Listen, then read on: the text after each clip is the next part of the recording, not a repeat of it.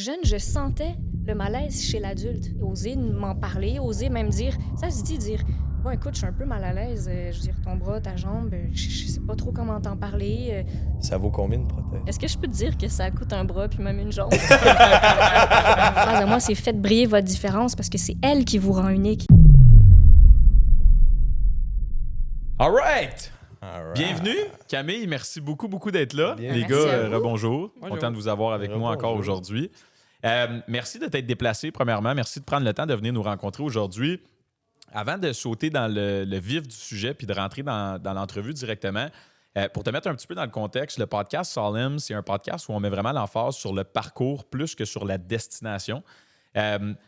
Principalement sur les parcours qui sont atypiques. Fait que je suis particulièrement excité de te recevoir aujourd'hui parce que je pense que côté parcours atypique, tu risques d'être Ça résonne, ça me d'être parle. bien servi, exactement.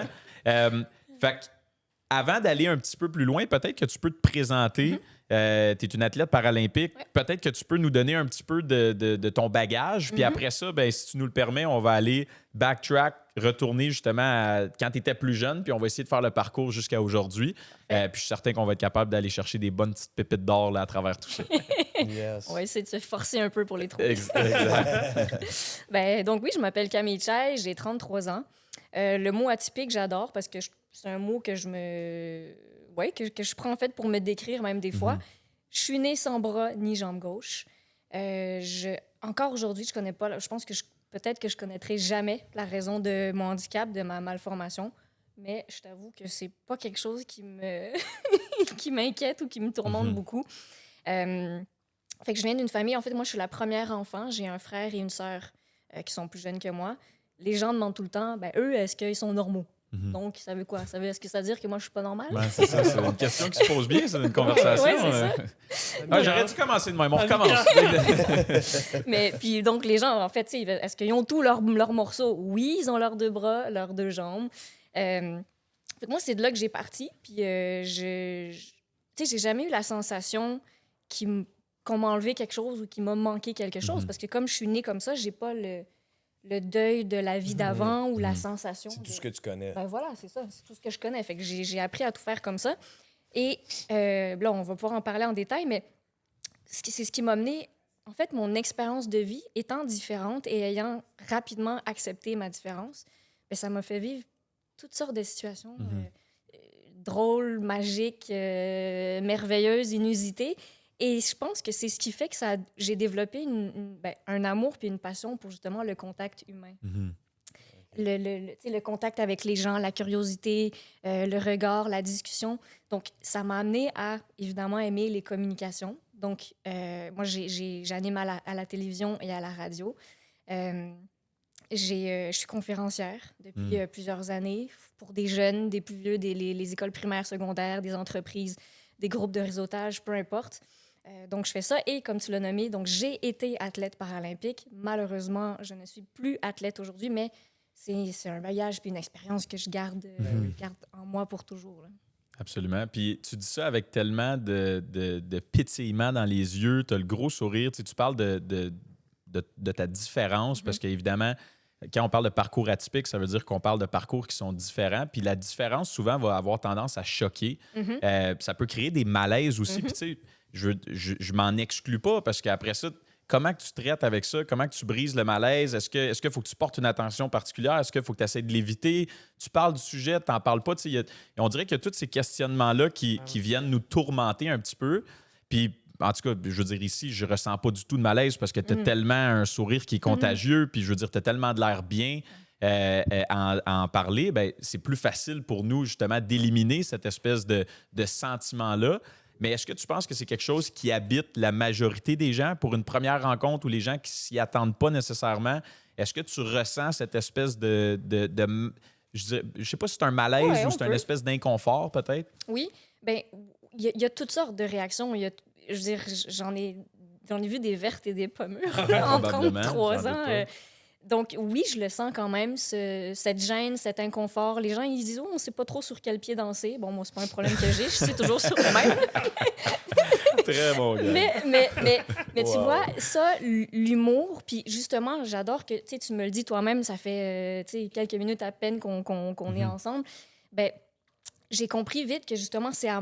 Je veux dire, quand on parle d'une rencontre ou du regard des autres ou des réactions du monde extérieur envers moi, ça se joue à deux ou à plusieurs, mais moi, j'ai mon rôle aussi là-dedans. Donc, pour moi, ce que je dégage, c'est quelque chose que je pense que j'ai conscientisé rapidement étant jeune, parce que jeune, je voyais les regards des... Tu sais, si je commence avec les enfants, ben, les enfants, on est dur entre nous quand on est des enfants. Ah ouais. On est Très transparent. Ah ouais, c'est ça, il n'y a aucun filtre, il n'y a aucun... Donc, je me suis fait pointer du doigt, je me suis fait regarder croche, comme on dit très souvent, je me suis fait juger, je me suis fait, rejeter. Je trouve que le mot est un peu fort parce que j'ai jamais vraiment vécu de rejet ou d'intimidation. Lié à ça. Non. Puis, pourquoi? J'ai envie de demander aux gens. Oui, Expliquez-moi pourquoi, parce que je souvent, ne c'est savais quelque chose plus. sur quoi qui est les jeunes vont facile, là. s'acharner. C'est Tu vas aller où facile. est-ce que... Totalement. Puis moi, c'était visible. Tu sais, là, par exemple, je porte pas de prothèse de bras. Je la porte plus. On en reparlera aussi, mais c'est ça, j'ai une vie d'expatrié aussi. J'ai vécu plusieurs années au Cambodge. Fait que depuis que je suis allée vivre au Cambodge, là, je suis revenue au Québec, ça fait plusieurs années, mais j'ai décidé de ne plus porter mon bras parce qu'il faisait tellement chaud que j'ai dû prendre une décision parce que je dis, wow, c'est une prothèse. C'était inconfortable. J'aurais dû l'amener même pour... mais c'est ça, c'est inconfortable.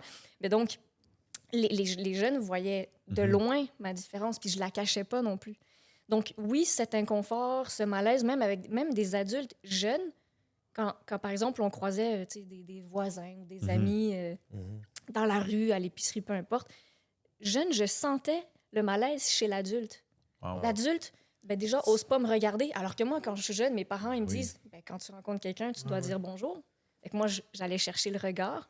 Puis là, après ça, je disais aux parents, je dis, c'est un adulte, lui, pourquoi il m'a pas dit bonjour? C'est pas Ok, lui. donc, tu vas voir qu'il y a certaines personnes qui vont même éviter de parler. Totalement. OK, juste parce qu'ils veulent pas aborder le sujet, parce qu'ils pensent qu'ils vont devoir l'aborder s'ils parlent. Je pense que oui. Est-ce que tu sens le besoin, des fois, quand tu t'entreprends une conversation avec quelqu'un, de le mentionner, toi, ou t'attends? Est-ce que tu es capable de le savoir quand tu perds la personne avec qui tu interagis, qui sont en train de penser évidemment, à ça? Ouais, tu sens le besoin de le mentionner? Oui, mais j'aime ça parce que quand tu dis, est-ce que tu arrives à le garder, donc à laisser la personne mal à l'aise ou gênée ou... Oui, parce que... mais j'aime ça jouer avec ça. Ben oui, c'est sûr. Parce que- ça fait partie du humour aussi. Mais c'est ça, je veux m'amuser avec ça. Ah parce oui. que aussi, il y a je sais qu'on va aussi pouvoir en parler, ça reste un handicap. Fait que oui, il y a des côtés difficiles. Mais à travers cette réalité que moi, je vis tous les jours, mais oui, j'ai le goût de m'amuser, j'ai le goût de piéger du monde, j'ai le goût de mettre les gens mal à l'aise, j'ai le goût de les... Je le sens même donc dans la conversation, oui. Puis là, à un moment donné, je vais le dire, bon, là, il y en a tellement eu, je pense même pas à une en particulier, mais je pense à souvent, quand je marche dans la rue, puis quand on croise quelqu'un qui marche en sens inverse, je joue. Fait que je prends je me fais des devinettes où je me dis, cette personne-là, j'ai senti que ça la démangeait de pas me regarder, puis elle s'est tenue tellement droite, je me dis, quand elle va être dans mon dos, elle va se retourner pour me regarder. Puis là, tu comptes, OK, ça va prendre tant de secondes avant qu'elle se retourne. Puis là, à un moment donné, je me retourne, puis là, Comme ils sont de fait. gênés, ils sont fudge, elle m'a vu, c'est plus comme, je t'ai eu, tu sais, je leur fais un sourire ou je leur fais un... Fait il y a des choses qui, même dans le non-verbal, là, des fois, j'ai pas besoin de parler. Tu sais, comme tu dis, je l'amène. Je dis, regarde, ça, là, je suis très bien avec ça, t'as pas à être gêné. Pose-moi les questions. Il y en a qui sont mal à l'aise. Une fois, je m'achète un laptop, puis je demande au vendeur, je dis, qu'est-ce qu'il faut que je fasse pour m'en occuper ou le garder en bonne condition le plus longtemps possible? Il dit, il y a une chose vraiment importante. Il dit, quand tu fermes le haut du laptop, il dit, fais-le avec tes deux mains. Mais ça faisait une heure qu'il me vendait son produit. Puis là, il est devenu tout rouge. Moi, je l'ai regardé, j'ai fait ding-ding. Je dis, Camille, c'est là que tu t'amuses, c'est là que tu le pognes. Il était mal. T'as-tu fait semblant de partir à pleurer? Non, mais il était mal, puis il commence à s'excuser. Mais moi, je me fous de sa gueule, je ris. Ma mère était avec moi, puis elle était complice. C'est eux qui m'ont appris à être comme ça, mes parents. Finalement, t'as eu 40% de rabais sur ton premier laptop. C'est ça. Mais tu parles de rabais, mais ça arrive que j'ai plein de gens qui me font des prix ou qui m'offrent des choses dans des restaurants, des boutiques. L'été dernier, même, j'étais au restaurant avec mon mari, sa fille. je demande la facture, puis elle dit, ben pour la facture, je dis, qu'est-ce qu'il y a de compliqué avec une facture? Ouais. Elle dit, ben, tu te souviens de la femme qui était assise là? Elle dit, ben, elle a tout payé votre facture. Mais le seul souvenir que j'ai, c'est qu'elle m'a regardé, je l'ai regardé, je lui ai souri, puis c'est tout. Fait que, tu sais, il y a plein de gestes tellement gentils. Par compassion, simplement, Oui. Compassion, gentillesse. Est-ce que, tu sais, j'aime regarder les gens, j'établis un contact. Je sais qu'ils vont me regarder. Donc, je les regarde aussi, puis je les salue. Tu sais, oui, on est tous conscients qu'on est tous dans la même pièce, fait que je vais pas me cacher, puis je veux pas que tu sois mal de me regarder non plus. Mais y a-tu une espèce de... Mettons, pour la personne de l'autre côté qui vit ce malaise-là, est-ce qu'il faut regarder? Est-ce qu'il faut demander? Est-ce que... Je suppose que ça dépend du contexte, mais des fois, c'est... Tu n'oses pas trop regarder parce que tu veux pas mettre l'autre personne mal à l'aise, mais en même temps, c'est omniprésent. Oui, on le voit, c'est visible. Fait que comment est-ce que... C'est quoi la bonne façon de traiter avec ça? Y en a-tu une bonne façon? Je vais te dire comment je le vis, mais je pense que tout le monde qui vit avec une différence aura sa propre réponse. Mais moi, je trouve que c'est important de tu sais, comme tu dis, c'est là, c'est omniprésent. Le mot, il est sur le bout de la langue, on le sait. Donc, moi, je veux juste... Mon message, c'est oser m'en parler, oser même dire... Ça se dit, dire... Bon, écoute, je suis un peu mal à l'aise. Je veux dire, ton bras, ta jambe, je sais pas trop comment t'en parler. Tu sais, il y a des gens qui... Mettons, je suis au concessionnaire la semaine dernière, ils me disent, il faut que tu montes en haut, mais il y a beaucoup de marches. Je dis, parfait, t'inquiète pas. Ils disent, je fais juste te l'offrir. Je dis, merci, t'es super gentil. Ben voilà, il me dit les choses telles quelles. Je dis, je vais aller en haut avant eux. Exactement. Sérieux, je suis arrivée en haut. La fille était essoufflée. Moi, pas Tout était top shape. Ben oui. Non, mais tu sais, c'est ça. Fait que oui, il faut juste oser dire les choses telles quelles, puis le nommer, même la gêne ou le malaise, ou dire, je sais pas trop comment t'en parler, mais puis là, moi, c'est sûr qu'après, je dans la communication. Ben, en plus, c'est ça. Mais c'est ça. Je avoir peur d'avoir peur, c'est un grand problème. Ben, c'est parce que tu fais rien. Si t'as peur d'avoir peur, il y a rien qui se passe. Donc, moi, je veux que les gens osent. Puis, il y a des gens... tu sais, quand j'étais plus jeune, quand je prenais l'autobus beaucoup, ben, encore une fois, moi, les situations que j'adore, c'est quand l'enfant qui est avec son parent me remarque. Puis là, l'enfant, il réagit sans filtre. Puis là, tu veux juste le père. Ben, exactement. Les parents sont toujours mal à l'aise. Ils disent, papa, pourquoi la madame est comme ça? Mais aussi, je pense, parce que c'est pas tout le monde qui a ta personnalité non plus, non, right? Parce qu'il y en a il y en a, j'imagine, qui donnent un mauvais nom aux autres. Parce que c'est sûr que le premier instinct ne sera pas de penser que quelqu'un va être aussi confortable d'en parler que toi. Right? Tu veux pas déranger, tu veux surtout pas être la personne qui demande pour la 100e fois la même question. Oui, voilà. Il y a tout cet aspect-là, mais la façon que tu en parles, je trouve que c'est tout à ton avantage parce que tu en parles aisément. Puis, Mais en même temps, je suppose que c'est pas le premier sujet que tu abordes non plus. Là, je te croise dans la rue, hey, comment ça, t'as perdu ton bras ou comment ça. L'idée, c'est pas. Je pense pas que c'est de mettre le focus là-dessus, mais ça reste que c'est une différence qui peut choquer certains ou qui peut déstabiliser certaines personnes. Fait que c'était plus dans ce sens-là ma question. Mais moi, j'aime ça. Tu vois, tu dis, hey, qu'est-ce qui t'sais. t'est arrivé? J'adore ça. Quand c'est spontané, ça, c'est ce que je préfère. Parce que je vois, la personne, elle est allumée puis elle a pas peur. Ouais, non, elle c'est game, pas la... puis elle arrive. Game, puis, c'est ça. Puis c'est pas la première fois que je réponds à cette question-là. Mais puis quand j'étais jeune, c'est ce que je dis à mes parents à l'école primaire. Je dis, là mes récréations... Je passe ma récré debout à répondre à la file d'élèves qui sont devant moi. Tout le monde qui veut savoir. Oui, moi, je veux aller jouer, je veux aller... Tes premières entrevues, en fait. Oui, c'est ça, ça a commencé. Première conférence. Ça a commencé de bonne heure. Oui, ça a commencé très tôt. Puis, mettons, dans ta position versus d'autres personnes avec des handicaps, est-ce que toi, des fois, tu es malaisé dans une situation ou est-ce que le fait de dealer avec ça à chaque jour, ça te donne une espèce de force ou d'empathie ou de compréhension plus profonde que quelqu'un qui n'a pas un handicap? C'est une bonne question parce que je trouve que ça, je l'ai conscientisé plus récemment parce que je suis plus, même par la compétition en escrime, là, je suis qu'avec des athlètes qui ont tous des handicaps différents. Puis là, tu te dis, waouh, je me sens, on est tous au même niveau, là, qu'il te manque un bras, une jambe, 2 bras, 2 jambes, peu importe. Puis, tu sais, clin d'œil à ça que j'ai adoré, les compétitions, tout le monde doit se battre sans ses prothèses. Fait qu'on enlève tout. Okay. Fait que t'as plein de jambes qui traînent par terre. Faut que tu fasses attention pour pas tomber. Tu sais, faire une jambette. Ça t'es déjà arrivé de te tromper de jambe quand tu ramasses? Non, mais il y en a à qui, oui, ça arrive. Mais des fois, tu la cherches. Oh non, moi, c'est plus haut. Est-ce que je pense que c'est la mienne? Excuse, t'as 2 pieds droits. Excuse-moi. Exactement. excellent. Fait que c'est ça, moi, c'est excellent. Ouais. Puis bon, il y a des gags après par rapport aux compétitions d'escrime. Mais pour revenir à ta question, oui, tu sais, je suis amenée à plus fréquenter des personnes qui ont des handicaps différents. Puis je me rends compte que c'est différent. Oui, je me sens proche parce qu'on partage quelque chose. Donc, je suis plus à l'aise d'en parler. Mais il y a plein de choses que je sais pas. Tu sais, mettons, quand tu prends... J'ai des amis qui sont en fauteuil roulant. Mais même moi, je leur demande, je dis, quand on prend une photo, est-ce que je reste debout ou tu préfères que je m'agenouille à côté de toi? Même moi, je ne sais pas. Fait que, OK. oui, Tu poses la question quand ben même. oui, je pose la oui. question. Fait que moi, j'ai pas peur de poser la question parce que je sais, moi, c'est ce que j'aimerais que les gens fassent. Tout à fait. Puis tu sais, même si quelqu'un pose la question ou nomme un malaise puis que la personne le prend mal, ça arrive aussi. Il y en a qui... Puis c'est très correct, mais il y en a qui sont pas bien dans leur peau. Il y en a qui ont pas accepté, peut-être qu'ils accepteront jamais. Ils sont pas nés nécessairement avec Ben, ça. c'est Mais ça. chacun le vit différemment. différemment. Bien, à sa vitesse et à sa façon. Puis, tu sais, c'est ça, un accident, une maladie, une malformation aussi. Tu sais, les gens ont tendance à banaliser quand ils disent « Ah, ben toi, t'es né comme ça, c'est moins... Ouais. C'est moins Il n'y a pire. pas de pire ou de moins pire. Ah, là. ouais, c'est ça. Tu sais, Ouais, on... c'est ça. Ah, ben toi, c'est correct. Là, voyons donc. Toi, c'est facile. Ah, là. ouais. Ouais, tu sais.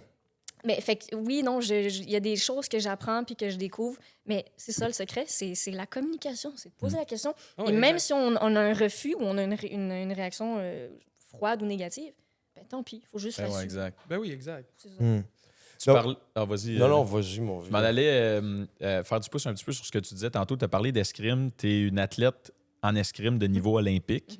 tu as fait énormément de compétitions. Tantôt, tu parlais quand vous arrivez là puis vous compétitionnez, tout le monde est au niveau égal, si on veut. Ouais.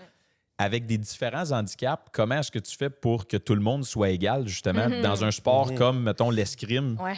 Comment que tu viens égaler ça? Est-ce qu'il y a des fois certains que tu crois qui ont un avantage par rapport à un handicap qui est Il y a des différent? Ou... catégories, Ben, j'imagine, ouais, exactement. Il y a des catégories. Fait qu'on est classifié. Fait en fait, quand tu fais partie d'une nouvelle équipe et que tu te présentes à une nouvelle compétition, tu dois subir un test, en fait, là, où tu as justement des professionnels de la santé qui sont là pour évaluer mon handicap et les mouvements. Tu sais, est-ce que j'ai la force de mes abdos? Il y en a qui sont paraplégiques, il y en a qui sont... fait qu'on... Puis c'est ça, quelqu'un à qui manque un bras ou deux, une jambe ou deux, à droite, à gauche, qu'en bas, qu'en haut, ben tout ça, oui, ça a un impact. Donc, c'est très délicat, la question de la classification, parce qu'il n'y a pas une personne... Je veux dire, il n'y a pas quelqu'un qui a le même type de handicap que moi qui dit « Ah, ben vous êtes dans la même catégorie. » Donc, La ligne est mince entre une Puis, catégorie et l'autre. Est-ce qu'ils vous mettraient dans la même catégorie, admettons, la trisomie? alors, ouais, bonne Quelle question. catégorie que ce Je pense serait? vraiment Ben- que c'est des trucs distincts, parce que même aussi comme les aveugles ou quoi Oui, que ce c'est soit, ça. vraiment... Ça, c'est encore autre chose. Ouais, ouais. Moi, dans le circuit, si je peux le dire comme ça, dans lequel j'étais, il y avait catégories A, B ou C. Il n'y avait pas de personnes qui avaient la trisomie 21, pas de personnes aveugles. Dans mon cas, je sais qu'il y a des personnes aveugles qui pratiquent l'escrime, mais c'est ça, oui. Fascinant. Mais c'est ils impressionnant. s'affronteraient entre eux, Bien j'imagine. sûr, bien sûr. Et ça, c'est encore dans d'autres types de clubs ou de compétitions. Moi, dans les miennes, c'était plutôt physique. OK. Donc, catégorie ABC, A, c'est ceux qui ont le plus de force physique. Tu sais, si il te manque un seul bras ou une seule jambe, mais tu as toutes les forces de tes jambes, ton tronc, tes abdos, le haut de ton corps et ton bras. Donc, il y a ça. Il y a après B, où même moi, je me souviens même plus par cœur de toutes les variantes qu'il y a. Mais catégorie B, ben justement, c'est souvent les personnes qui vont être paraplégiques, donc qui auront moins de force au niveau de leurs abdos parce qu'ils vont être paralysés du bas du corps. Donc, c'est souvent des personnes qui sont toujours en fauteuil roulant. Donc, grosso modo, catégorie A, même s'il nous manque une jambe, on marche parce qu'on marche avec une prothèse de jambe. B, en fauteuil roulant. Bon, puis C, c'est peut-être encore moins de motricité au niveau des membres supérieurs et tout ça. Mais la ligne est mince. Il y a des inégalités, il y a des frustrations. Tu sais, il n'y a rien qui est parfait. C'est sûr. Mais bon. Moi, il y a une facette qui m'intrigue énormément. C'est, tu sais, on le sait que l'esprit compétitif aux Jeux olympiques est extrême, qui en est quasiment maladif. Comment est-ce que tu comparais ça aux Jeux paralympiques? La pression qui est mise sur les athlètes, le désir de se pousser, puis la compétition entre athlètes aux Jeux paralympiques. Tu vois ça comment, toi? Je pense que ça doit se ressembler. OK. Je veux dire, pour nous, les Paralympiques, c'est les Olympiques. Tu sais. Oui, oui, para, parce que, bon, c'est les personnes handicapées. C'est la seule différence. Après, justement, le niveau de compétition qu'on a entre nous, les athlètes, ben ça On est là tombe pour au même gagner, niveau. là, oui, Voilà, oui, on est là c'est- pour c'est gagner. l'élite, là, Oui, puis- et voilà, ça reste l'élite. C'est pas parce qu'il manque un bras de jambe que j'ai moins le goût de gagner. Ouais, Tu sais, c'est ou ça. que je vais moins donner mon 100%. Donc, je pense que c'est la même chose. C'est juste une autre version des Jeux olympiques, mais on est très compétitif. Puis, tu sais, on s'investit énormément. Et d'ailleurs, le fait d'être un athlète paralympique, notre combat, ou je parle pour moi, mon combat, là, avant même de m'asseoir dans le fauteuil roulant, parce que, comme je vous disais, même si je me déplace pas en fauteuil roulant, je dois être dans un fauteuil quand je fais les compétitions, ben, mon combat, il commence bien avant que je m'assoie dans ce fauteuil-là avec mon épée à la main. Parce que, tu sais, même tout le temps qu'on met, notre entraînement, plusieurs jours par semaine, me déplacer, tu sais, je me rendais, moi, je conduis ma voiture, puis je suis tellement fière. J'adore conduire, j'adore ma voiture, j'aime les voitures. Je sais pas si j'avais eu 2 bras, 2 jambes, est-ce que j'aurais eu autant de passion pour les voitures, mais pour moi, il y a le côté mécanique, le côté de te déplacer. Moi, ma prothèse, c'était un peu ça. Quand il y a quelque chose qui brise, je vais au garage pour la faire réparer. C'est un peu comme ça que je le vois. Littéralement, ouais. Fait que les matériaux vont m'intéresser. Ça me dit, ah, ben là, ton pare-choc, t'as vu, il est trop grugé parce que t'as beaucoup marché. Puis là, OK, je dois changer mon pare-choc, je dois changer l'élan, le ressort. Fait que pour moi, une voiture, c'est trippant parce que je fais ce lien avec ça. Tu sais, ça m'aide. Quand je suis assise dans ma voiture, puis là, je dévie du sujet, là, mais je Non, mais reviens. mais c'est bon. La parenthèse est vraiment bonne. Mais ma voiture, quand je m'assois dedans, je suis au même niveau que tout le monde. Les gens, ils savent pas là, sur Ben la non, route ouais. que moi, il me manque un bras de jambe, mais je roule puis je peux aller aussi vite Ouais, que ouais, je ouais, peux Puis, aussi, je peux appuyer pour sur ma propre l'accélérateur. curiosité, je peux te demander, on parle de char, puis tu fais le comparatif. Ça vaut combien une prothèse? Ouh! Est-ce que je peux te dire que ça coûte un bras puis même une jambe?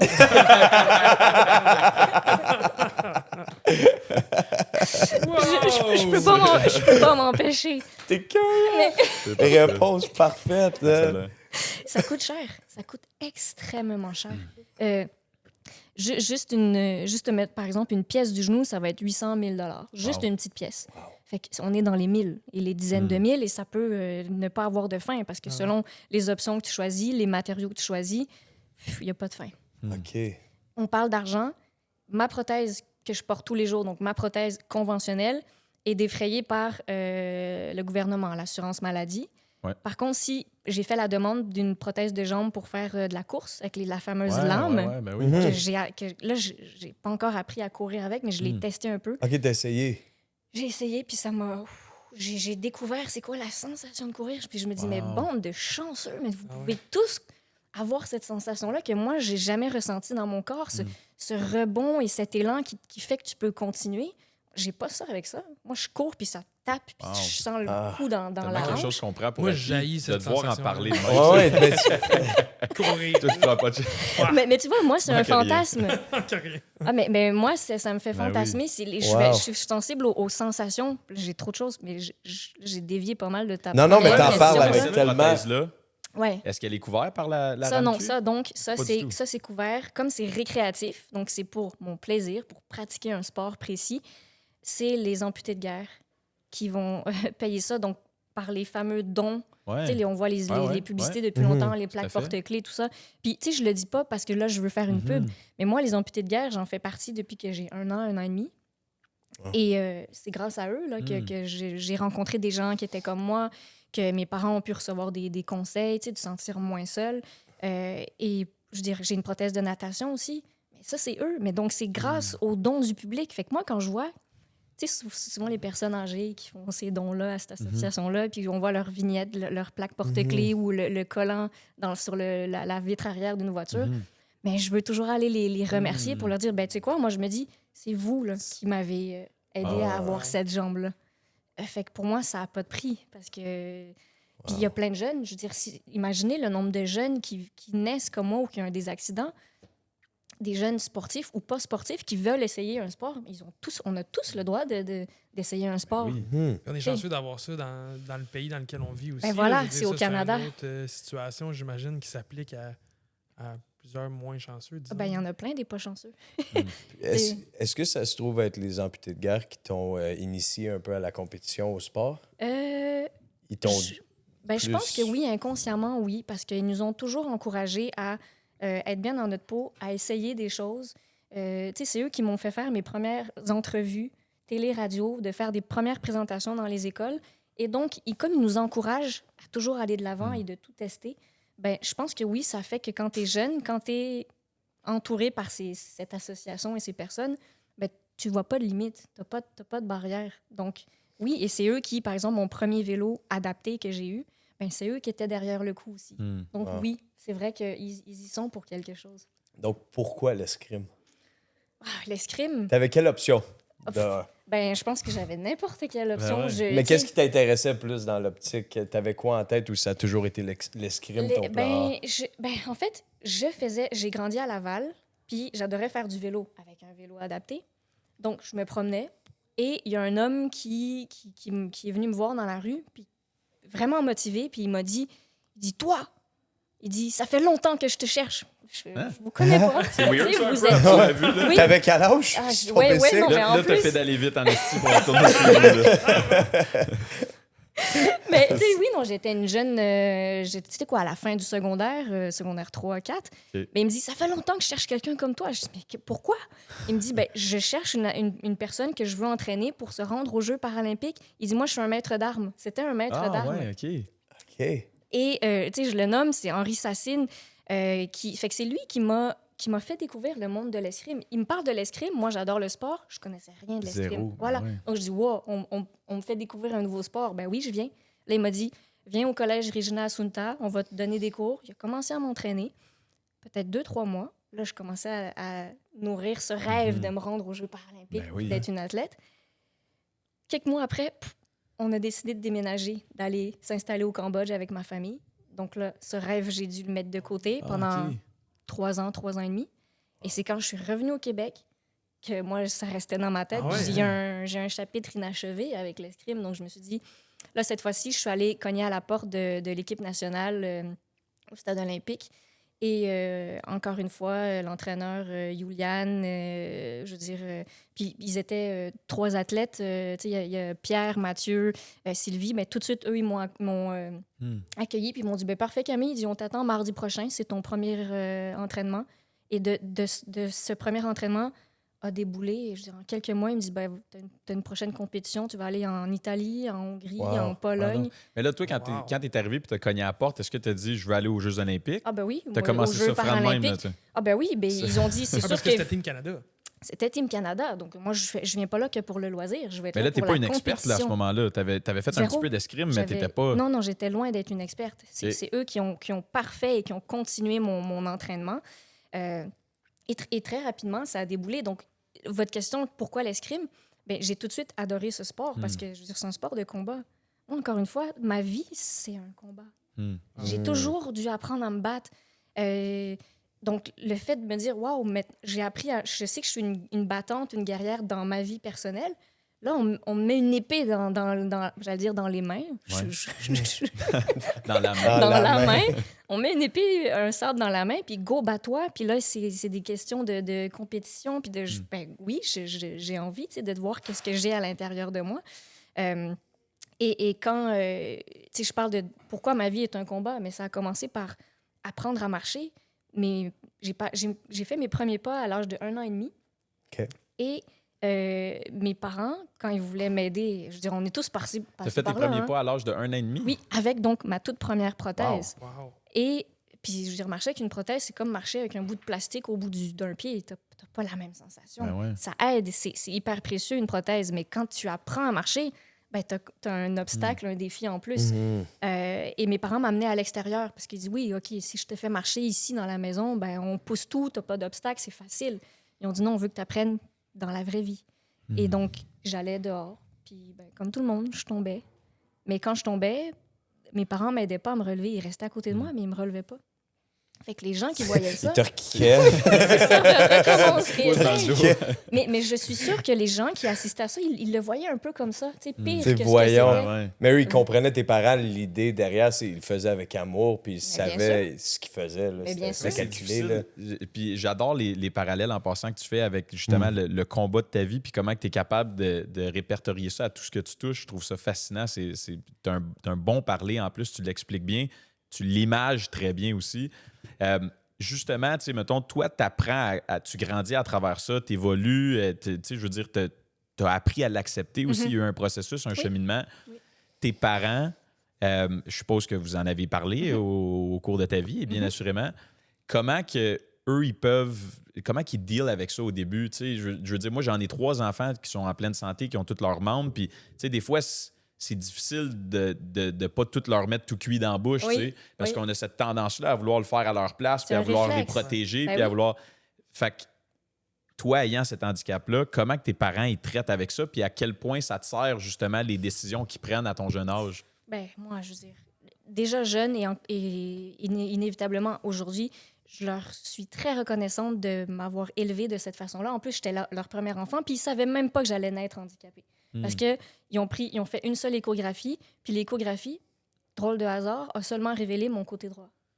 Donc, il y avait une chance sur 2 pour qu'ils sachent à l'avance que j'allais naître comme ça, mais je me dis, il n'y a rien qui arrive pour rien. Et voilà. Et c'est ce que mes parents, c'est comme ça qu'ils m'ont élevée. Ils ont dit, nous aussi, c'était un effet de surprise. Puis si on avait écouté ce que les autres nous disaient, ce que les autres transmettent leur peur, ouais, vous allez la garder. Si on était à votre place, on ne sait pas comment on ferait. Mais mes parents m'ont dit, ben nous, c'est notre place, c'est nous qui le vivons. Puis ils disent, en fait, ils m'ont dit que rapidement, ils ont vu que j'avais de la volonté. Ils ont vu que j'avais un caractère, une tête de cochon. Oui, j'avais cet instinct. Parce que, tu sais, mes parents me disaient, Camille, tu étais toute petite, tu rampais pour te déplacer à un seul bras. Elle dit, on voyait que tu avais une force puis que tu voulais. Elle dit, tu joues au ballon puis tu ramasses ton ballon par terre. Ben, puis mes parents ont énormément filmé. Fait que j'ai plein. Puis dans mes conférences, j'ai des vidéos de quand j'étais petite. Elle me dit, le ballon, elle dit, c'est fou, très jeune, j'ai développé une habileté et une façon d'utiliser mon corps au complet. Elle dit, je mettais le ballon sur mon pied, puis avec ma main, je le faisais monter jusqu'en haut pour finalement la revoir dans mon bras. Mais elle dit, ça, tu le faisais jeune. Elle dit, c'est pas nous qui t'avions montré ça. Parce ça s'est fait instinctivement. Ça s'est fait instinctivement. Et mes parents, ils ont dit, on a vu que tu voulais. On s'est dit, bon, au final, c'est qu'un bras puis une jambe qui te manquent. C'est qu'un détail physique, mécanique, si on peut dire ça. Donc, ils ont dit, ben, si... Et c'est ça, ils m'ont aimé. Moi, j'étais entourée d'amour et d'encouragement. Et c'est ce qui fait que... C'est comme ça qu'ils ont dealé. Ils ont dit, Camille, nous, c'est une journée à la fois. Ils disent, ça nous servait à rien de nous projeter dans 3 ans, 5 ans, 10 ans, à s'inquiéter. Est-ce qu'elle va aller à l'école? Est-ce qu'elle va avoir des amis? Est-ce qu'elle va avoir un chum? Est-ce qu'elle va avoir une famille? Est-ce qu'elle va pouvoir conduire? Tu sais, c'est des inquiétudes que les parents vont avoir. Ils ont dit, ça sert à rien de se projeter trop loin. Puis il dit, dans le moment présent, tout ce qu'on voyait à chaque fois, il dit, mais tu le faisais à merveille. Tu sais, quand j'ai appris à pédaler, à faire du vélo, c'était donc sous le regard des professionnels de la santé, des prothésistes, des ergothérapeutes. Fait que c'était dans le couloir de l'hôpital. Puis tout le monde était, oh, fais attention. Puis là, il y a mon père qui est là puis qui crie, pédale, vas-y. Moi, je le regardais, ouais, OK. Fait que c'est comme ça qu'ils m'ont élevée. Ils m'ont tout laissé tester, puis ils n'avaient pas peur de me laisser tomber. Et du fait qu'ils ne m'ont pas aidé à me relever, moi, très jeune, je savais que j'étais capable de me relever toute seule. Donc, je n'avais pas cette peur-là. Tu avais cette confiance-là? Oui, donc ils m'ont donné cette confiance très jeune. Donc, je le comprends qu'en tant que parent, c'est dur de... On veut protéger, on veut aider. Mais moi, je les remercie de ne pas avoir cédé sous cette tentation-là. Oui, tout à fait. Puis aujourd'hui, ça te sert... À tout. À tous les jours. Parce que c'est une force physique, mais c'est une force intérieure aussi. C'est ça, c'est une confiance que j'ai à l'intérieur de moi. Je sais que je suis capable. Wow. Ouais. Ben, en tout cas, je leur lève mon chapeau. Ils ne sont pas ici, mais je leur lève mon chapeau d'avoir eu cette force-là. Puis, tu sais, encore une fois, quand on parle d'instinct, le fait d'être parent aussi, c'est beaucoup sur l'instinct. Tu n'as pas de manuel, tu n'as pas de guide de dire faut que tu fasses telle affaire. Fait que, il faut que tu te fasses confiance en bout de ligne, il faut que tu laisses aller, il faut que tu laisses vivre des expériences. Puis, tu sais, des fois, on est craintif de qu'est-ce que nous, on a fait, puis on ne veut pas répéter les mêmes erreurs, puis on ne veut pas qu'ils se plantent, puis on ne veut pas qu'ils aient dans la même... Mais tu sais, en bout de ligne, il y a beaucoup de laisser aller aussi. Puis, des fois, on est trop protecteur, mais ça, je pense que c'est vraiment un bel exemple de justement, dans l'adversité, puis quand c'est atypique, puis quand c'est différent, ben t'es pas obligé de réinventer la roue, t'es pas obligé de changer la recette. Non. Vivre et laisser vivre, puis laisser aller, encourage. Tu sais, voilà, encourager, aimer et faire confiance à son enfant. C'est vraiment, vraiment inspirant. Dans ton parcours scolaire, on en a parlé brièvement tantôt, quand tu es à l'école, tu aspires à quoi? C'est quoi tes rêves de jeunesse? Tu te vois où? Est-ce que tu t'imposes des limites? Est-ce que tu sais, aujourd'hui, tu es forte, puis clairement que non, mais est-ce qu'il y a un stade dans ta vie où est-ce que tu t'es imposé des limites? Puis des fois, tu t'es peut-être pas permis de rêver autant ou... c'est une super belle question qui me demande de me replonger un peu à cette époque-là. Alors, de quoi je rêvais pour moi en tant que petite Camille handicapée? Ben, tu sais, mettons, moi, je rêvais d'être joueur de hockey dans la Ligue nationale. Tu sais, toi, ton métier de rêve ou ton... Oui, mais compare-toi pas Camille Chai, à elle faisait moi, je voulais... Ah non, j'étais proche quand même. Compare-toi pas, s'il vous plaît, là. Quelque chose J'étais proche, de réaliste. Ben, maintenant que vous le dites, je voulais être pilote de Formule 1. Jure! Ah ouais! Wow! Fait que ta passion des autos, ça... Oui, ça date de... Mais peut-être parce que je voyais mon père regarder les courses à la télé. Il y avait toujours le guide de l'auto. J'aimais quand il achetait une nouvelle voiture. Je la regardais. J'étais triste quand il la vendait. Je faisais mes adieux à la voiture. Je me souviens que je ressens... En fait, la voiture, ouais. Quand je dis que je suis sensible à tout mon environnement et à toutes les textures, les voitures... tu sais, quand je me souviens, mon père venait me chercher, j'étais, je pense, avec mes cousines à Saint-Sauveur. Il y avait plein de gens dans la rue, puis je voyais pas les autos, mais je savais que mon père était là parce que j'entendais le moteur de la voiture que je reconnaissais. Tu étais capable de distinguer le moteur? Oui. Wow. Ben, tu sais, c'était une Volvo, puis il y a un petit ciment dans le moteur de la Volvo que fait que je marchais, puis je suis comme, papa, il est là, je le sais, je le vois pas, mais Fait que, voilà, les voitures, oui, j'aime beaucoup. Donc, je voulais être pilote de Formule 1. Je voulais aussi... être dans les... Je disais, moi, je veux écrire un livre plus tard. Je veux écrire ma biographie. Je voulais faire de la télé parce que j'ai été mise là-dedans rapidement et ma mère travaillait à la télé, elle était régisseur de plateau. Donc voilà, tu vois, c'est la combinaison, en fait, de la passion de mes parents, mais qui était une passion pour moi aussi, évidemment. Donc, je trouve qu'aujourd'hui, en tant que... Voilà, j'ai été athlète, animatrice, conférencière. Ben oui, finalement. Là, il me reste... Quand même fait une coupe de check Oui, quand dans même, ces petites boîtes-là. quand même. Là. Et écrire un livre, ça, je dois m'y mettre. Ça fait plein de fois que j'en parle. Et là, il faut que je le fasse. Il faut que j'arrête de niaiser. Tout à fait. L'as-tu commencé, ton livre? Non. J'ai des écrits par-ci, par-là, mais pas concrètement. Donc ça, il faut absolument que je le fasse. Un rêve aussi, évidemment, mais je voulais avoir ma famille. Tu sais, je me disais, encore aujourd'hui, là, je suis belle-mère, mais j'ai envie d'être maman aussi. Ça fait 3 ans que j'essaie. Ça se manifeste pas, donc je continue de travailler fort là-dessus. C'est pas déplaisant, d'ailleurs. Ouais, c'est ça. Pratique. D'essayer de faire en sorte Pratique. je me pratique. Pratique. Oui, exactement. Donc, il y a une autre expertise. Exact. On développe. Oui, c'est ça. Mais... oui, au niveau de tout ça, je pense que c'est incroyable de se dire... Donc, mais j'aime dans ta question le fait de... Est-ce que je me mettais moi-même des propres limites? Ben, ça n'a pas rapport sur ce que je voulais être, mais courir, je reviens encore à ça. Tu sais, par exemple, ma sœur a joué beaucoup au soccer, a fait partie d'équipes compétition. Ben, pour moi, il y avait quelque chose de l'ordre du fantasme ou un peu de l'envie de voilà, la voir courir puis de voir que tu peux avoir une propulsion, une force, une endurance que moi, je pouvais pas avoir. Donc, quand je la voyais, elle, courir, je pense que quelque part, je me nourrissais secrètement ou intérieurement de cette sensation que j'essayais de capter. Tu vivais un peu à travers elle. Exactement, voilà, je le vivais un peu comme à mon travers. rêve NHL, finalement, mon meilleur ami, lui, il s'est rendu dans la Ligue nationale. J'ai vécu mon rêve à travers lui. Fait que je peux mettre un demi-crochet, moi, avec. Oui, un demi-crochet. Un demi-crochet, ça vaut. Ça marche. OK? Les demi-mesures, c'est très bien aussi. Faut pas les sous-estimer. Est-ce que tu te vois rester impliqué dans le monde de l'escrime? Est-ce que tu te vois coacher? Est-ce que tu te vois... Pas coacher, non. Non? Je sais pas pourquoi. On dirait que c'était moi, je le vivais en tant qu'athlète, mais de là à le coacher, non, je sais pas pourquoi, il n'y a pas ça. Mais je suis pas fermée complètement, par contre. Parce que si je peux donner de ma personne ou mon expérience pour donner cette passion ou cette envie à l'escrime ou dans n'importe quel autre sport, je veux rester active dans le monde du sport. C'est sûr que je veux continuer à redonner. Donc, sous une autre forme. Puis pendant qu'on parle d'escrime, parce que hors d'onde, on en a discuté un peu, puis je pense que, tu sais, je veux pas parler pour l'auditoire. Moi, dans ma tête à moi, des fois, on pouvait travailler avec la boule de pique comme étant une arme. Mais si tu peux nous expliquer pour comment ça marche, l'escrime? Comment ça marche? Il n'y a rien à voir médiéval, là. Pas du tout. Ah non, pas du tout. Non, pas dans l'escrime de compétition, non. En fait, c'est simple. Il y a 3 armes. Il y a l'épée, donc c'était ma première arme. Ensuite, il y a le sabre et le fleuret. C'est 3 armes différentes. La forme de l'arme, elle est différente. Elle est faite d'une façon différente. Et les règlements sont différents aussi. Donc, grosso modo, l'épée, c'est une arme de pointe. Donc, au bout de la lame, il y a un petit bouton, il y a un petit ressort et c'est vraiment de la précision. Donc, il faut aller pointer sur la cible, sur notre adversaire, des endroits précis. Et c'est quand le ressort, quand on appuie avec la pointe, qui est connecté donc au système de pointage. Sur Parce des que récepteurs là, il y a des Ok, ok. récepteurs, il y a des fils, il faut être groundé. Bref, c'est tout il y a un circuit. Ah oui, j'avais pas ça. ouais. OK. Ah ouais. Oui, voilà.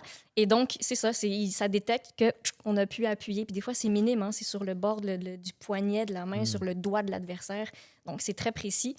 Donc, ça, c'est l'épée. Moi, c'est mon arme préférée.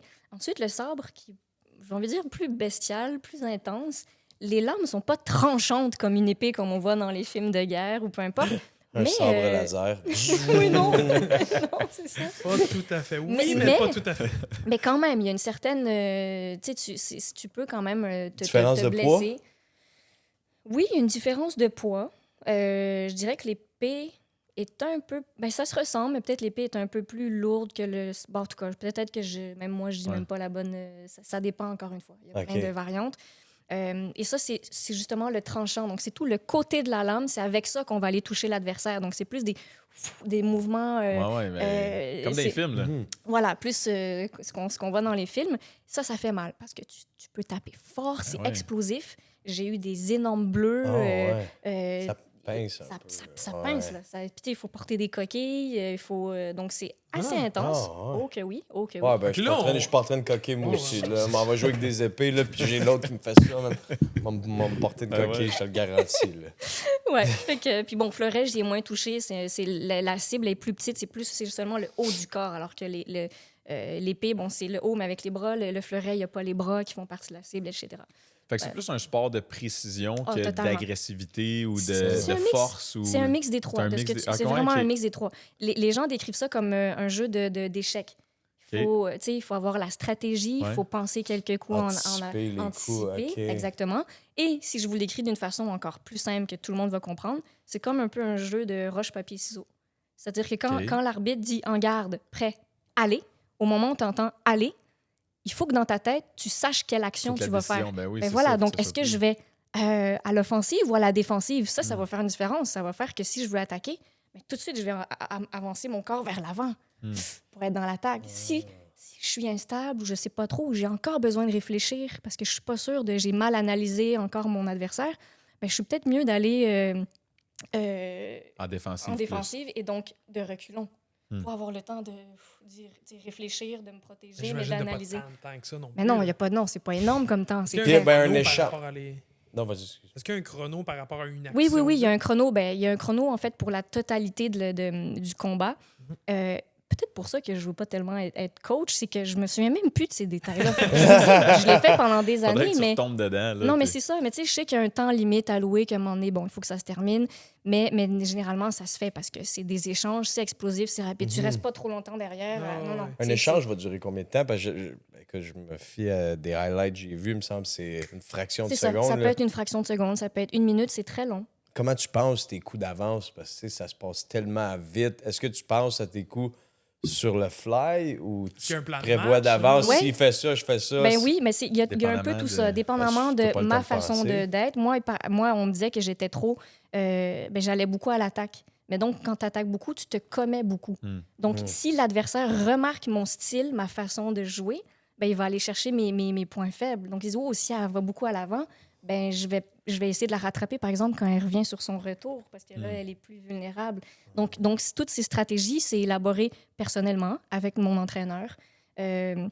Il y a plusieurs façons de faire. Des fois, c'est quand tu dis, oh, il n'y a rien qui marche, mais tu as l'entraîneur qui est à côté puis qui dit, OK, Camille, arrête de faire ça, ou là, on fait autre chose, une autre attaque. Fait que c'est sur le moment. C'est... Dans Ouais. l'élite, j'imagine aussi que tu vas recroiser aussi Ben, bien sûr. beaucoup d'adversaires Ben oui, souvent. Fait oui, qu'il y a parce aussi qu'on n'est une pas 36 000 à être handicapés puis qui aiment faire de l'escrime, tu sais. Fait que oui, on recroise vite nos mêmes adversaires. Donc, ça nous permet de... On filme les matchs, on observe, on analyse.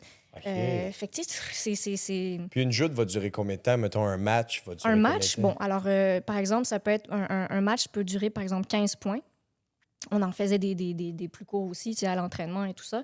Il y en a des matchs de 5 points aussi. 5 Fait que points. ça, c'est expéditif. Ça, c'est vraiment. Expéditif. pas long. Donc, 5 points, c'est pas long. Vous voyez, ça Premier peut se à faire en 5 3 minutes. 5 points, 2 de 3. Exactement. C'est ça. Puis là, encore une fois, c'était des mathématiques. Même moi, j'étais perdue dans les tableaux, dans les poules, dans les si je perds là, je m'en vais là. Fait que Elle a c'est demandé ça. à son coach, j'ai-tu gagné, là? J'ai-tu perdu, là? J'ai gagné. Dis-moi, là, si je continue à y aller, je vais. Continue. Lâche ton épée, là. On s'en va souper, là. Aïe, aïe, aïe, Là, je t'en ai aïe, pris, on est au resto. Là. c'est ça. Est-ce que tu as des souvenirs aussi d'avoir, disons, une rivale quelconque ou est-ce que, tu sais, affronter. Ah ouais, que ça fait du bien de Ah gagner. ouais. Là. Ah, ben, il y en a une. Il y en avait une. Je pense que c'était une Hollandaise. Elle était très forte. Puis à un moment donné, j'étais pas assez proche de la battre, mais elle me battait toujours. En fait, elle était intimidante parce que à chaque fois qu'elle faisait un point, elle criait Ah, ouais. tellement fort que ça te saisit. Puis je sais qu'il fallait pas que je me fasse. Surprendre. Oui, c'est ça. Puis pas que ça me joue mentalement parce Ouais. que c'est beaucoup. Déstabiliser. Oui, exactement. Mais le fait qu'elle crie puis qu'à chaque point, elle soit hyper fière, même si elle sait qu'elle est plus forte que moi, Ouais. mais elle Elle te est jouait dans la effrontée. tête, là, Ben oui, dans mais le c'est fond. ça. là. Puis moi, j'avais moins. Moi, j'étais plus. Donc, je criais pas autant qu'elle, j'extériorisais pas autant. Mais à un moment donné, je dis, je vais essayer moi aussi. Ah. Puis là, j'étais face Contre à une. elle? Non, Ok, non. quelqu'un d'autre. Mais j'ai commencé T'as ailleurs. commencé, ouais, Ouais, c'est ça. Là, j'étais contre une Thaïlandaise, puis là, ça allait bien.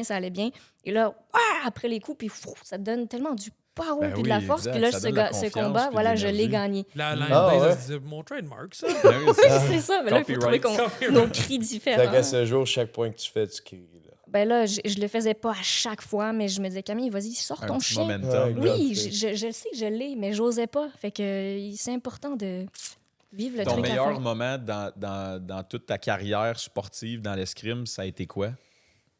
Oh, wow. Oh, il y en a tellement. Ben, c'est sûr que moi, ce que j'adorais, c'est les compétitions.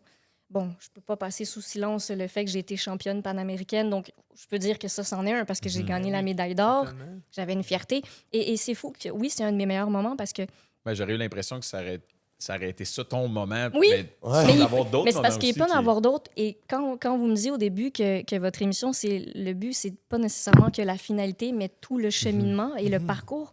Mais c'est parce que c'est ça, j'ai plein de moments magiques et magnifiques dans des choses que mon entraîneur, mes partenaires m'ont appris. Des petites choses qu'ils me disent, des moments, des sensations que je découvrais. J'ai eu des momentum quand je m'entraînais. Je sentais mon corps, mais je me sentais toute puissante. Je me sentais marcher en plein contrôle de tout mon corps. Des fois, j'étais chez moi, il y avait, mettons, que je fais la cuisine, il y a un citron, quelque chose qui tombe. Je le rattrape en plein. Puis là, je fais. Tes réflexes, tes super pouvoirs. Chris. Oui, je me sentais un peu comme Vraiment? j'étais. Spider-Man. Oui, je Tellement me sentais. zoned in que- Voilà, ça Wow. pour moi, c'était un momentum. J'adorais ça. Et bon, la compétition où j'ai gagné ma médaille d'or au championnat, ben là, je savais que je voulais arrêter bientôt pour plein de raisons. Tu sais, ça coûte très cher aussi. C'était un énorme enjeu.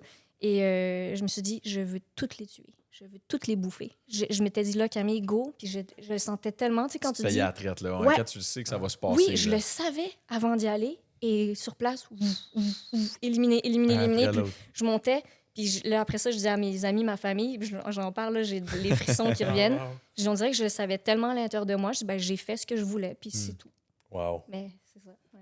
T'avais-tu des gens qui étaient là avec toi quand t'as vécu ce moment-là? T'avais-tu des proches de toi, de la famille ou des non, amis? non, c'était en Saskatchewan. Puis même mes parents qui vivent au Cambodge ne m'ont jamais vu faire de l'escrime. Ah, Ils non. sont jamais, Wow, parce que ok. ça n'a jamais à donner qu'ils soient là. Tu sais, puis il faut qu'eux voyagent, il faut qu'ils viennent, après il Ouais. faut qu'ils se rendent dans le pays de compétition. Mais non, ça c'est... Parce que c'est ça, tantôt quand tu parlais que vous avez pris la décision, bon, toute la famille est déménagée au Cambodge, tes parents sont restés Mes là-bas. parents là. sont là depuis Ils sont presque jamais 15 ans. revenus. Non, c'est ça. Je veux Fait dire, qu'ils jamais reviennent revenus de façon permanente, mais Voilà. ils viennent en visite. Exactement.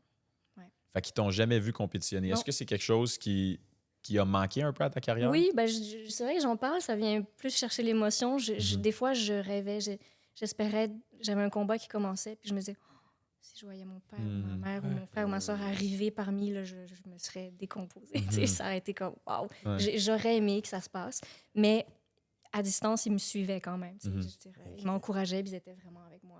Malgré Rester au courant de tes performances. totalement, Puis totalement. Ouais. Puis dans ton parcours d'athlète, est-ce qu'il y a quelque chose que tu aurais changé ou tu aurais fait différemment? Y retourner maintenant que tu ne compétitionnes plus, y a-t-il quelque chose que Qu'est-ce que j'aurais changé? Ben, si je le refais, je voudrais pousser plus encore. T'sais, là, après, j'ai quand même mes raisons d'avoir arrêté. Il a fallu que je prenne une décision personnelle, mais en fait, non, j'aurais voulu donner mon 110% encore plus. Ouais. Travailler encore plus fort. OK, oui. Puis, vas-y, Lou. Ça fait 3 fois que je te coupe, vas-y. Attends, toi. T'as ton tour, là. Le régime... Mais, OK, non, vas-y. Vas-y, tu peux y aller. OK. Ton régime d'entraînement après avoir compétitionné à si haut niveau, parce qu'évidemment, tu es en bonne shape, là. Tu fais quoi pour te garder active? Ça ressemble à quoi ta vie sportive? Après la compétition? Oui, après la compétition. J'ai complètement arrêté l'entraînement régulier au gym. Fait que ça me tenait de faire ça pour l'escrime. Là, je te dirais que c'est plus en fait, vivre ma vie, juste le quotidien, pour moi, c'est un entraînement. Je vivre ma vie simplement, mais c'est me faire à manger, c'est plate là, ce que je dis, hein, mais le train-train de tout le monde quotidien. Ben oui, mais moi, je le fais à une main puis à une jambe. Fait que c'est hyper demandant. Fait que pour moi, quand je m'entraînais à l'escrime, c'était à un niveau incroyable où c'était un engagement énorme. Là, ça me fait du bien de ralentir un peu, mais je ralentis pas complètement parce que la shape, comme tu dis, je pense qu'elle reste là du fait que je suis toujours en train de me mobiliser puis de surutiliser tout mon corps. Donc là, j'adore le badminton, j'adore le vélo. Fait que l'été, je fais beaucoup de vélo. Fait que c'est ma façon de continuer d'être active, d'aller prendre beaucoup de marches, jouer au ping-pong. Fait que c'est des trucs plus relax, mais pour mon plaisir, mais je peux pas m'arrêter de bouger complètement. T'es-tu pas pire au ping-pong? Ouais, je me débrouille pas pire. Ouais. C'est sûr que je te donne une rince au ping-pong.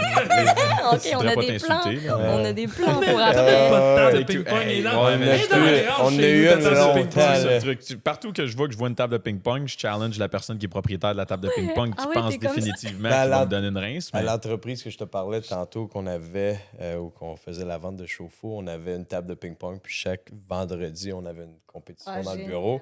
C'est plate, là, parce que c'était tout le temps lui qui gagnait. Là, moi, j'avais plus de fun. Là. Okay, non, mais c'est sûr que tu me bats, mais on me dit que pour une fille qui compare aux autres, que ouais, j'en vois. Dans ta vie au quotidien, tantôt tu parlais d'éléments qui sont un peu banals. Tu disais c'est quand même plate, c'est me faire manger, pour moi c'est un défi. Oui. Qu'est-ce que tu fais qui nous étonnerait, mettons, dans la vie de tous les jours? Là, il te manque un bras, il te manque une jambe. Qu'est-ce que tu fais qu'on ferait comme tabarnak, je me serais pas attendu à ce qu'elle soit capable de faire ça? Ben, j'adore que tu me poses cette question-là parce que c'est les détails du fait d'être handicapé dont j'adore parler avec les gens parce que c'est quelque chose que, comme tu dis, moi, je fais dans ma vie tous les jours puis je suis pas toujours en train de m'auto-observer ou analyser. Mais c'est les gens, c'est ma famille, mes amis qui me passent leurs commentaires. Je fais « Ah ouais, c'est vrai, OK. » parce que, mais, oui, mais OK, je vais essayer de réfléchir. Ça va avec, quand je vous parlais tout à l'heure de, justement, la dextérité ou toutes les textures autour de moi. Mettons que je cuisine, parce que c'est un défi de cuisiner à une main. Je vous lance le défi à vous et à ceux qui nous écoutent. Faites un plat de A à Z avec une seule main. Mettre 2 toasts dans le toaster. Oui, c'est ça. Tac, tac. Et voilà. Mais qu'est-ce que tu mets sur ta toast? Ouais, c'est ça. Comment tu fais pour la beurrer tantôt? Là? Du beurre de peanut et des cornichons. Comment tu fais pour les mettre dessus? Ton pot de cornichons, ouvre-les. Es-tu capable d'ouvrir un pot de cornichons? Et voilà, mais vous voyez comment... OK, parce que là, tu décortes. OK, c'est ça. Donc, vous voyez tous ces gestes-là. Puis quand je vous dis que la surutilisation physique, mais mentale aussi, moi, le plus gros... Je réponds à ta question, mais le plus gros enjeu d'être handicapé, c'est la gestion de mon énergie. Je me vide de mon énergie, mais tellement rapidement. C'est tout un poids, c'est une jambe. Ben oui, ça, je la transporte, ma prothèse. Elle n'est pas intégrée, donc c'est un objet externe. C'est pas ta prothèse qui te porte, non, c'est toi qui la... exactement. Et c'est lourd. Hein? Ça pèse combien? Ça pèse... ça peut peser une dizaine... C'était combien? 10-12 livres, ça a-tu de l'allure? OK, quand même. Mais tu sais, quand c'est pas toi, ton corps, non, mais c'est sûr, c'est un objet que je traîne à chaque pas. Donc toutes ces notions-là, ben, ça peut aller dans... couper. Donc, couper un citron, ben, quand je vous dis que je me sens en contrôle de mon corps et tout ça, j'ai appris, parce que je le tiens pas avec ma main gauche, le citron, pour pas qu'il tombe ou qu'il roule. Donc, je sais exactement, avec mon couteau, quel angle le mettre, le positionner sur le citron et à quel moment je dois exercer quelle force est dans un mouvement propre et sec Mais ça, et c'est précis. c'est l'escrime qui t'a apporté Ben, ça. oui, couper mon... En fait, moi, je le jette dans les son airs. puis citron avant, puis elle se met en position. Elle lance dans les airs. C'est un peu ça. Mais fait que ça, c'est une question de sensation et de ressenti. Je le fais, quelqu'un à côté va le faire, il va dire, voyons, Camille, des fois, ils me disent, c'est ça, les gens me disent, t'es meilleure que nous pour faire quelque chose. Oui. J'essaie de penser, tu sais, dans ma prothèse, j'ai un petit pied qui a seulement 4 orteils. OK. Qui, en passant, mon mari l'a baptisé, c'est Martine. Martine? Donc, C'est Martine ou la prothèse? petit pied, c'est Le petit Martine. pied, c'est Martine. Voilà. Et donc, puis là, ça vous montre, là, je sais pas combien de temps il nous reste, mais il y a tout cet aspect aussi des garçons, puis de la drague, puis du rapport à mon corps, puis de ça, c'est un autre sujet. Mais C'est notre prochain sujet, là. On en parle. On y arrive. On y arrive, là, j'ai hâte. On va écouter du temps, on peut étirer ça de 15 minutes. ben oui, Bon, certainement. c'est ça. Fait que c'est ça. Fait que là, Martine, ben, elle me permet de faire beaucoup de choses. Martine! Non, mais Fait que là, Martine. Ça m'a juste repris par surprise. oui, Même je si tu sais, venais de c'est me le ça. dire, Mais on mon dirait que ça chum, il m'a va trop rire déstabilisé. en entendant ça va le faire rire parce que c'est de lui, tu sais. C'est excellent. Mais puis ça Est-ce fait que c'est que... pour le comme Martine va à la plage, Martine va... Tu sais, les livres, Ah là, oui, quand on les était livres, les jeune. petits là. livres, Genre, c'est Martine pour a ça. fait plein de choses. Ouais. Pas nécessairement, ça vient juste de son imagination. Puis ça vous montre à quel point l'acceptation C'est puis le excellent. rapport à mon Martine. handicap avec lui, c'est merveilleux. Ben oui. Mais voilà, Martine, là, Ouais. elle travaille toujours dans le noir, mais on le parle d'elle avec respect. Hein. OK, voilà. Mais oui, parce qu'elle est cachée, mais elle travaille super fort. Puis quand je la laisse sortir de sa Ouais. cage ou de la prothèse, ben, elle est contente parce qu'elle respire. Ouais. C'est vrai, Ben j'ai oui. toujours chaud. Ben, c'est ça. ouais. Parce que c'est en chaud. plastique, c'est Mais comme oui, une puis espèce de c'est- coquille. Oui, puis c'est épais, il y a de la fibre de verre, il y a de la mousse, il y a faut plein que de ça matériaux. tienne, fait que c'est scellé Ben, pratiquement. bien sûr, puis là j'ai une porte, je l'ouvre. Tu sais, si j'avais eu une jupe ou peu importe, une robe, j'aurais pu l'ouvrir, vous le montrer. Il y a la porte qui est là, ça s'ouvre, elle est dedans, je mets un bas. Fait qu'il il y a de la pression, il y a de l'irritation, il y a tout ça. Mais tout ça pour dire que pourquoi elle est encore plus importante pour moi, ben, le fait qu'il me manque mon bras gauche, elle est un peu comme ma main gauche. Ah, ouais, Donc j'ai OK. appris, je me disais, elle va m'être utile. T'as des orteils indépendants. Oui, j'ai 4 orteils que j'utilise. Ils sont importants pour moi. Puis d'ailleurs, petite parenthèse, quand je suis née, les spécialistes ont conseillé à mes parents de la couper. Puis pour que ce soit plus facile de fabriquer une prothèse. Parce pour que ça parce fitte que Martine, plus, Sinon, les orteils. ben, c'est ça. Martine. Martine, Moi non ça plus, me je fait me dis bizarre pas, de l'appeler comme ça. hein. C'est écœurant, c'est écœurant. Mais puis mes parents ont fait je veux dire, on vient de l'avoir, c'est un bébé tout neuf, on sait même pas encore comment on va se débrouiller avec, on n'a pas le goût de se lancer dans de la charcuterie, Ouais, tu sais, littéralement. d'opérations et de même pas savoir qu'est-ce que ça fait. Qu'ils ont dit, on va la laisser elle faire son choix quand elle sera plus grande. En plus, il y a de cela 30 ans, c'était pas, il n'y avait pas les mêmes connaissances, les mêmes Ben non, outils, peut-être Probablement pas. de la charcuterie. même procédé. Là, c'est Ben ça. non, mais tu sais, avec le respect de Non, non, quand non, même mais je sûr. comprends Mais ce que oui, tu dis, mais on le sait pas. Puis ça fait que mes parents ils m'ont laissé ce choix et je suis contente. Si j'avais pas connu Martine, il m'aurait manqué quelque chose dans ma vie. Mais c'est vrai, je dirais avec elle, je peux jouer aux cartes. C'est elle qui tient mes cartes. Ah, Attends. Ouais. Ben oui, bon, ben c'est ça. OK. Oui. Fait que tu joues aux cartes, tu joues à Uno, mettons. Ouais, Là, puis... c'est Martine qui tient les cartes. Wow, c'est Ouais. vraiment cool. Ça. Je peux tenir une assiette. Fait que j'ai développé une certaine force dans la préhension entre mes orteils pour tenir une assiette. Je fais des bracelets, je fais du tricot avec Martine. Wow. Je faisais les C'est tresses de mes vraiment poupées hot. sur mes poupées. Pour mes tresses, c'était avec elle que je le faisais, sinon je pouvais pas. Des choses que je fais... Vous voyez, c'est dur pour moi de répondre parce que pour moi, c'est normal. Ouais, mais c'est ça. juste de faire... C'est juste magnifique, là. C'est Merci. incroyable. Merci. Mais tu sais, plier mes vêtements, j'ai comme un toc.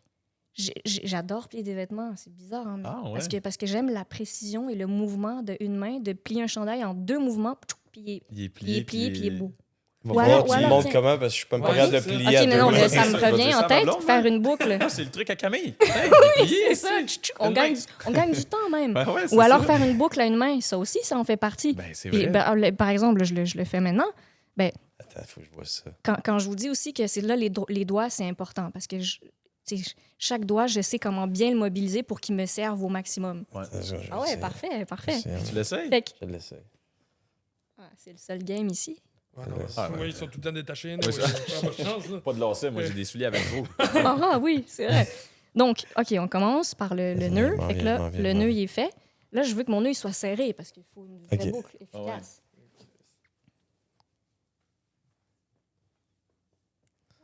quand même, je vois le... Puis, tu vois, je vois les mêmes réflexes là, que moi. Tu Que le vois tu dans es capable le de bon faire sens. un nœud dans ma bouche avec la queue d'une cerise, là. Moi, capable de faire ça. Ah, on dirait que j'aurais tendance à vouloir m'aider avec... Avec la bouche, mais exactement. Ma bouche va être intéressante, Oui, ben. mais, OK. mais je ne veux pas toujours l'utiliser selon ce que je fais. C'est pas vraiment nécessairement la Parfait. bouche que je vais utiliser. Mais donc, je Là, vais il est souvent... tête. Fais Là, ton il est nœud. pas- Là, il faut que tu le gardes serré. Hein. On Bon, niaise ben, pas, là, là. je sais même pas comment tu l'as C'est de la serré pour compétition, commencer. là. Là. C'est là que le bas blesse. OK. Hein. Donc, c'est tout dans comment tu le tiens, tes appuis, quel doigt tu prends. T'es Là, obligé de faire le lapin ou t'as d'autres stratégies? Les oreilles de lapin. Non, OK. je fais pas les... Ben, je peux faire les Là- deux oreilles de lapin Là, aussi. mettons, je le garde tête. Ouais, tu le tiens serré. Là, moi, tu vois, je suis en train de terner la boucle, mais avec attends. une certaine... Il faut qu'il y ait une résistance. Fait que c'est quand tu fais tes mouvements, il faut toujours que tu le gardes serré, C'est ça, évidemment. je te disais, ils vont rester détachés. Mais ça, c'en est une. Je te laisse encore. C'est quelque chose qui est tellement banal, mais Oui. que... Ben, puis, tu sais, les gens disent, mais pourquoi tu prends pas que des souliers qui ont des velcro? Ouais.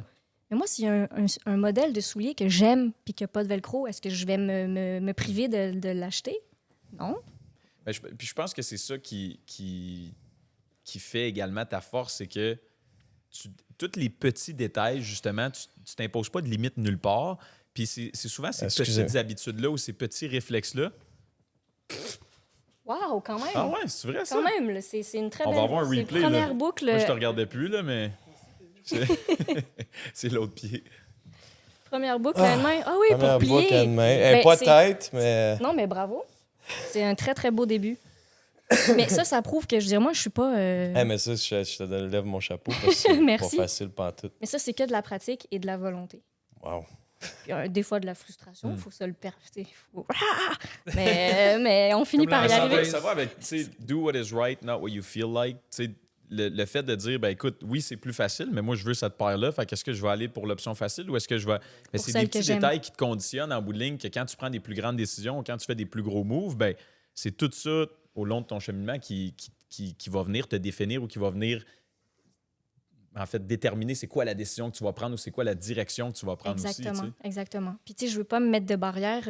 Les gens, quand j'étais jeune, ils disaient, ah, ben là, la maison. Ou à mes parents, vous allez devoir adapter toute votre maison.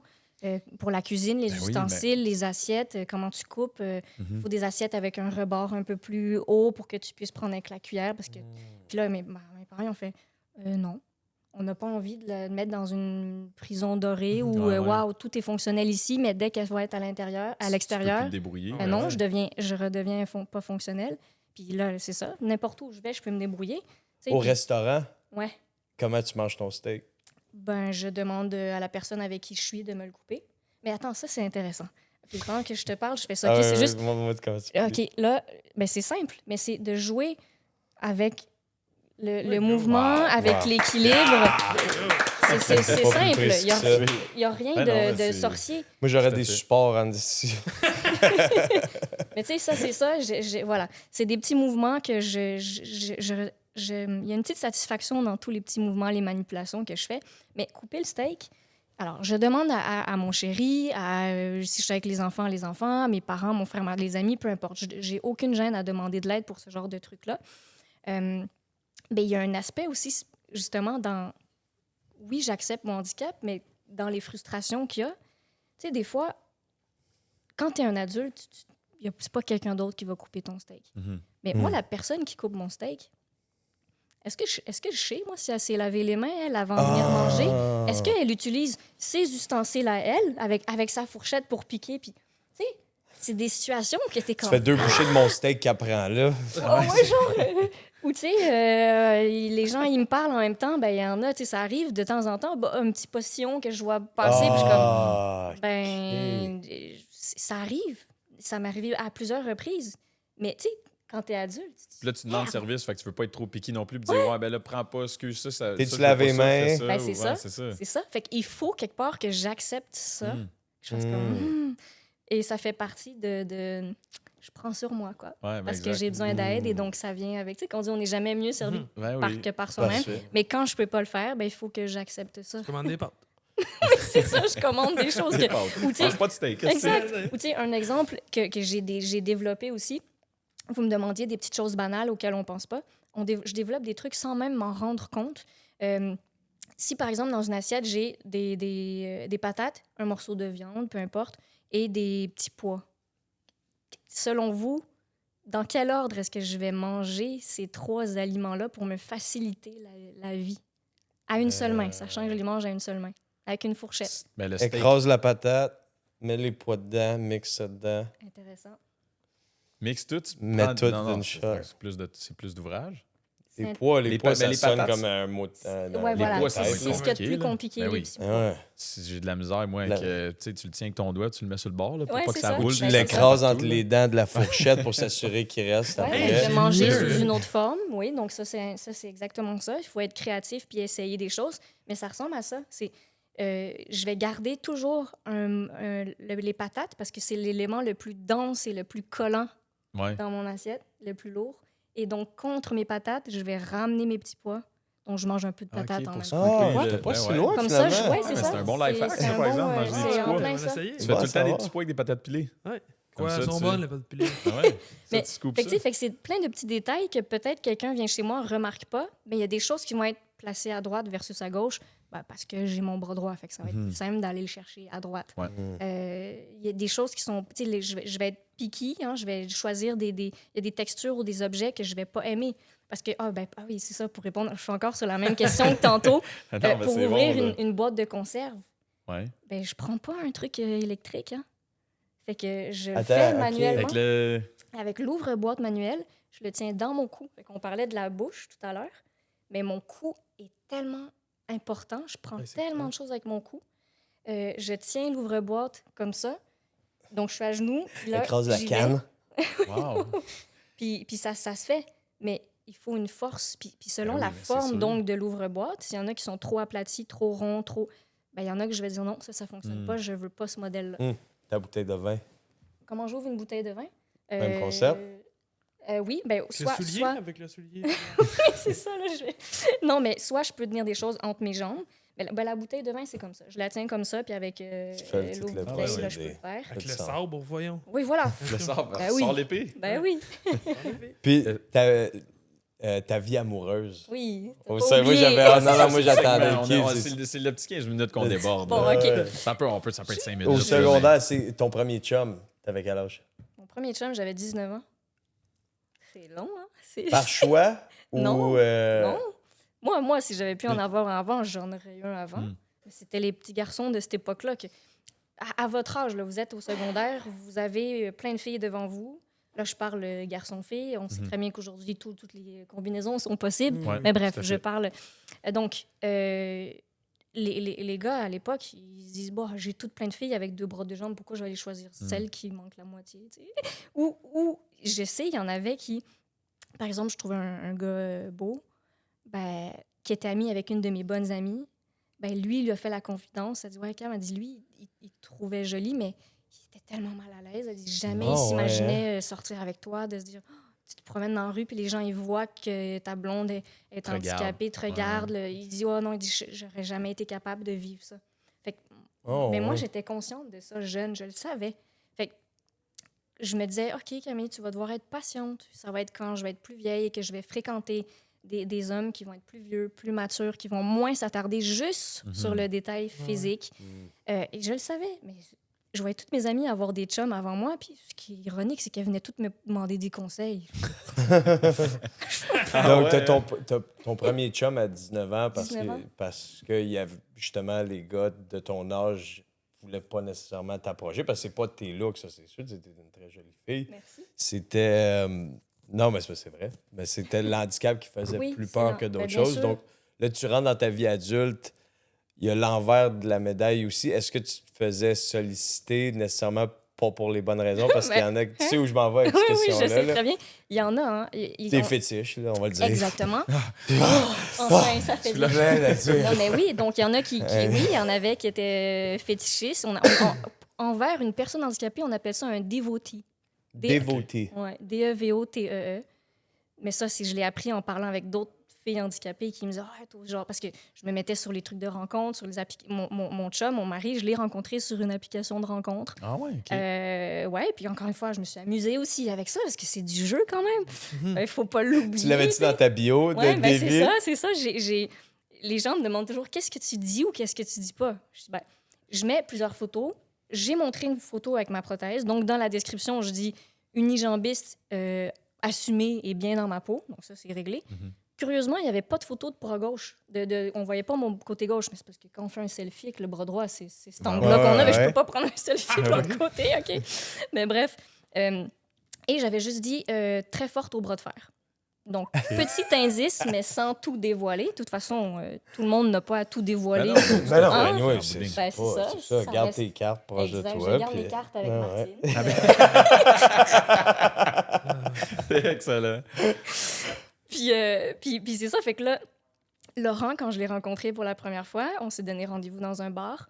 Il savait... Bon, en fait, moi, je m'étais dit, je veux pas le cacher sur des sites comme ça parce que je veux pas perdre mon temps. Puis Non, c'est ça. l'autre aussi, mais moi, en premier, je sais qu'il y en a qui, dès qu'ils voient, ils s'en vont. Tu sais, dans la vie de tous les jours, si je suis dans un endroit public, puis que, tu sais, avant, il y avait des jeux de regard, du flirt, tout ça, je me dis, au moins, la personne, elle flirte avec moi, mais elle sait là, qu'il me manque un bras de jambe, oui, fait qu'elle le exact, fait en elle est là. toute connaissance. Ouais. Elle a toutes les infos en direct, mais sur cette application-là, qu'est-ce que...